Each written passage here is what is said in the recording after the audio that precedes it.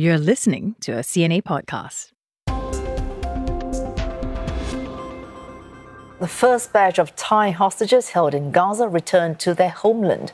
They have since reunited with their families. One of the most surprising things about the Israel-Hamas war for me was just how many hostages taken back to Gaza on October 7th were actually not Israeli at all. More than 30 of the approximately 240 abducted were Thai. That's the highest number of foreign victims. So far, 23 have been released.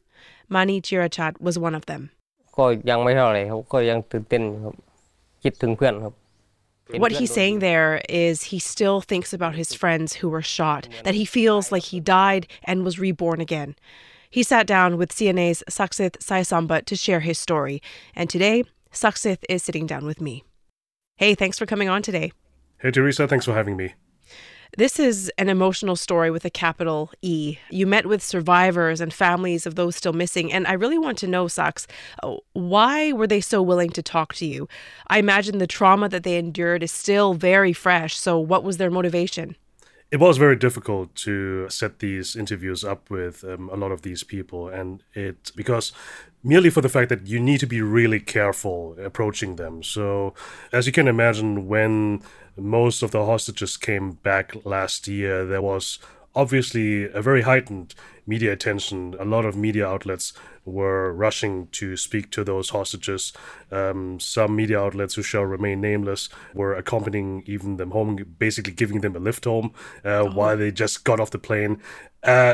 Simply speaking, we didn't want to do that. I certainly didn't want to do that. I felt very uncomfortable, even though, to openly admit, we had these discussions within the newsrooms as well, but I personally wanted to take a different approach. So that's why we wanted to give them time to settle, to regather their thoughts, and then also carefully approach them, seeing if they are still ready to talk to us or not. And our basic first approach is not to talk to them directly, but talk to people around them, intermediaries, like, for example, to family members or to village heads, people in the community that have links to these people. And bit by bit, that's how we build up our trust and how we build up our approach to these people until we got to the point where they are willing to share these stories with us, while also be very clear what we can talk about, what we cannot talk about, what are certain red lines. And obviously, you have to be careful because these people went through very heavy stuff. And even though I'm not a trained psychologist or a counselor, but at least we had some resources and training to be careful with these kind of people, that they open themselves up, right? They are very vulnerable. So that's why we also have to treat it with a certain level of respect to that as well. Before we hear their stories of survival, we need to give listeners some context here. Like I said off the top, I was really surprised when I first heard that so many Thais had been taken. But thousands actually work in Israel, in communities and farms near the Gaza border, and they form the backbone of the agricultural sector there, don't they? Very much so. At the peak before the Hamas attack on Israel on October the 7th, 2023, around 30,000 Thai nationals were working in Israel, in the whole country of Israel, mostly in agriculture, as I pointed out. And it's something that has surprised a lot of people. But if you look at the history, it's not actually that surprising or that much surprising, because it already started over 30 years ago, after the first Intifada, which is the first popular uprising by Palestinians against Israel. And one of the direct consequences of that is that the Israeli state has phased out Palestinians from the workforce in Israel, including agriculture. And during that time, they were looking around, okay, from which country in the world can we get our migrant workers now? It just happened to be a match with Thailand. Since then, you had a lot of Thais going over there, work in agriculture or similar sectors. There has been a bilateral agreement formalized over 10 years ago. And since then, the numbers kept going up and up. But that number kept going up until the Hamas attack on October 7th last year. There's one province in northeastern Thailand, Udon Thani, and it sends the highest number of migrant workers to Israel. You traveled there to meet a former hostage. Why are these people so willing to work in such a dangerous environment? How aware are they of the dangers? The easy answer why anybody would go to Israel from Thailand to work in agriculture sector is the money. I mean, you get a very high monthly wage, about $1,800 per month, which is a multitude, far more than anybody in Thailand would get in the same sector for the same work in Thailand, 50 times more than in the minimum wage in Thailand. 50 times. Yes, 50 times. So that puts into perspective that's why so many people go to Israel to earn a lot more money than they could ever do in Thailand. And it gives them, of course, the financial freedom, the financial security to build up a life when they come back. And the program is usually limited to 5 years and 3 months. And then you can make a little bit of math and figure yourself out how much money they get over there. But when you were asking about the risks, usually when people sign up, they go through workshops or to briefings, and they are being told, of course, like, yes, there are dangers in Israel. There is the occasional rocket attack from Gaza, but usually the Israeli air defense system would shoot them down. But it's kind of played down then, right? The threat? In a way, in a way, it's being played down because obviously you don't want people to get cold feet and chicken out at the last second, right? But having said that, when you look back into the past, there have been incidents where migrant workers, not only from Thailand, but also other countries, have been killed by rocket attacks. But those are just very low numbers that happened every time. So, of course, something that has happened, like the Hamas attack on October 7th last year, that was certainly out of the ordinary. But despite the dangers, as I said, this program has been going on for quite some time. And we're going to hear from Chumpon Jerachat, that's Mani's father. He was in Israel 10 years ago, and that goes to show that, this goes way back, and he talks about his experiences, how it was like there back then. I was working on a kibbutz. I was clearing the leaves and tending to the gardens to make them look pretty. I earned good money, a high monthly salary, enough to build a good life for me and my family quicker. And this idea of a quick road to a better quality life, it's passed down through generations, right? Mani, who we heard off the top, he went to Israel after being inspired by his father, and he was near the end of a 5-year contract when he was caught up in the war. Tell us, what was it like meeting him?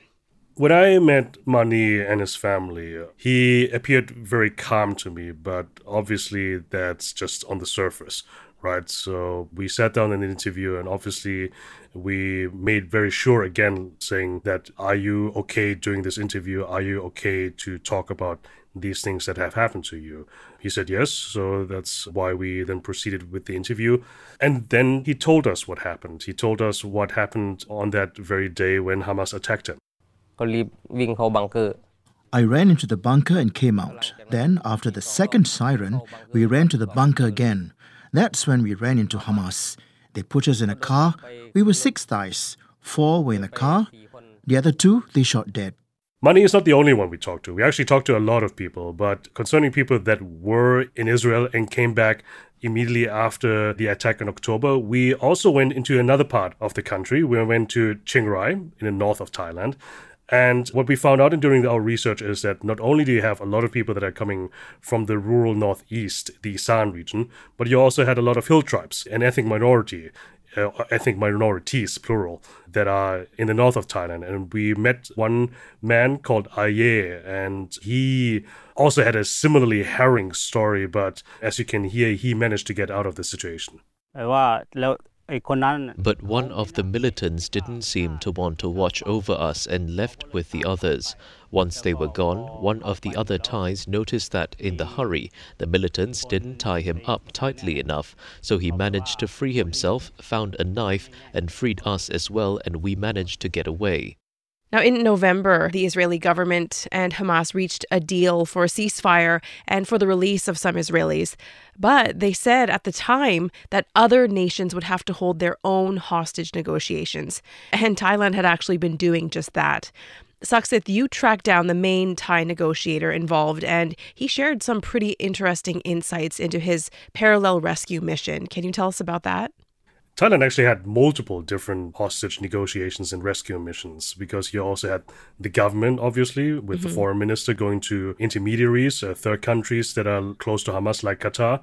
You had the Thai army talking to the Palestinian embassy in Kuala Lumpur, even though that is a different faction than Hamas. But the main one that was most intriguing to me was the quote-unquote private delegation sent by the House Speaker. You have to know that the current House Speaker, the President of the Parliament, Wan Mohammed Noor Matha, is a veteran politician from the south of Thailand, which is majority Muslim. And he personally has links to Iran. That's why he sent his chief advisor to Tehran to talk to a representative of Hamas over there. And this chief advisor is called Aripen Utresin, another veteran politician, a former lawyer. And he's very interesting, to say the least. He went there to see a representative of Hamas. But one thing that has to be emphasized, this was not a government delegation. This was a more or less private delegation that was sent to Tehran to talk to Hamas. And one angle that he found that he thought was successful was the common religion. When we met, I said that the House Speaker was sending his greetings, and this delegation was sent too, and I said it straight, not to negotiate. We were asking for the Thais to return home. We did not ask for anything in return. We only ask as Muslims to Muslims, and as Thailand respects Muslims. And they also said they want the hostages to return home in order to tell the world the truth, whether Hamas are the terrorists or not. There was another aspect that kind of intrigued me, or that kind of stood out to me as well, that he didn't hide that he's pro-Palestinian. And also, he said that Hamas has guaranteed him that the hostages would be unharmed. However, I confronted him with the witness account of Mani when he said that he was beaten, that he was physically assaulted, him and the hostages that were with him. And he flat out dismissed it. He basically said that it's not consistent with Hamas told him. So that also was something that was very interesting to me, to say the least. Despite the ordeal and the very clear dangers that are involved, some Thais still say, hey, yeah, I would go back in a heartbeat. Just why are they so willing to return? Again, the answer goes back to money, right? Because you had a lot of Thais coming back, about 9,000. So almost a third of those 30,000 Thais that were in Israel last year. They were willing to forego a high monthly wage.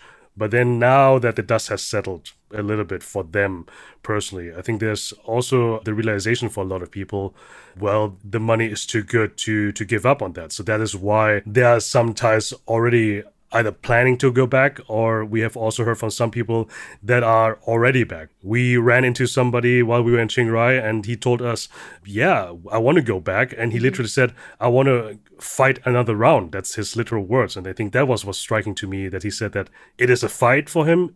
It is something that he's willing to take another risk for the reward of a potentially better life. Very interesting.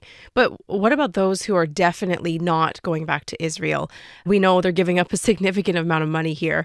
So what is the government doing to resettle, to compensate, re-employ these agricultural workers? Are they considering heading to other countries to work, maybe? There is right now a lot of different compensation schemes by the Thai government, but also by the Israeli government as well. They are worth several thousand US dollars, but they don't cover nowhere near the losses they would have incurred by foregoing that monthly wage. There are efforts by labor authorities to find them jobs, maybe retrain them for other sectors if necessary. But as you said, there are also other people that are willing to go to other countries. Mani, for example, he basically said that he can imagine to go abroad again. Definitely not Israel, but to other countries. There are other popular destinations for migrant workers, such as Korea. So right now, at the time of this recording, 8 Thais remain in captivity, and there is at least one more who's missing. We just don't know what's happened to him. So what's next for them and for their families? The problem right now is, as we record this, there has been no progress in these hostage negotiations.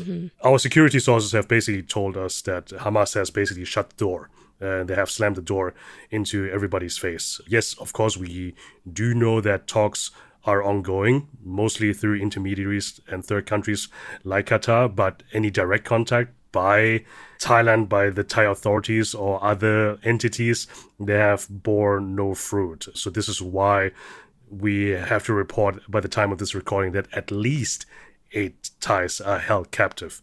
There is a possibility that more are being held captive. We have talked, for example, to a mother who is missing his son. She's convinced that her son has been taken by Hamas, but there has been no official confirmation. And, to think about that kind of situation, it must be very harrowing that you have a loved one over there on the other side of the world.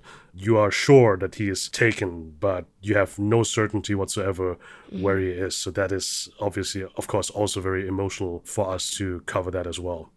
You talked to so many people for this story. You went to many places in Thailand. What did you learn from this story? I might repeat, Thai stories don't only happen in Thailand. They also happen elsewhere too.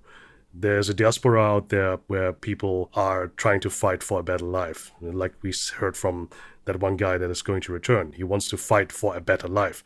And I think that is compelling to me because I'm the son of immigrant parents growing up in Germany. So this is why I felt kind of drawn into this story. That's why we have worked several months on this story. Mm-hmm. But it's fascinating to see that you had this bilateral exchange of migrant workers to Israel for so many decades and seemingly working very well. Obviously, there were problems. Obviously, there were reports about abuse, subpar working conditions, and unpaid overtime, exposure to very toxic pesticides. But these were underreported aspects of this story. And the whole situation of migrant workers in Israel wouldn't probably have gotten this broad attention if it wasn't for the Hamas attack on them. So now there's a wider attention to this story. But I also fear now, not only as this war drags on, but also now that most of these ties are back, that kind of fades back into the background again. So this is why it was important that we want to release this story several weeks or several months later after the Hamas attack, so that basically we want to remind them, yes, the story in itself has ended, but life for these people still go on, and this is why we want to show that. Saksith, thank you so much for the incredible account of what these Thais went through and what negotiators had to go through to help free them as well. And we're all hoping that more of them return home soon. Thanks for having me. Be sure to watch Saksith's TV reports on the Thai hostages on CNA Correspondent. It airs on CNA every Wednesday at 9:30 p.m. Also, find the latest news anytime at cna.asia. Thanks very much for joining us for this episode. The team behind it is Saya Win, Clara Ong, Crispina Robert, and me, Teresa Tang. Bye for now.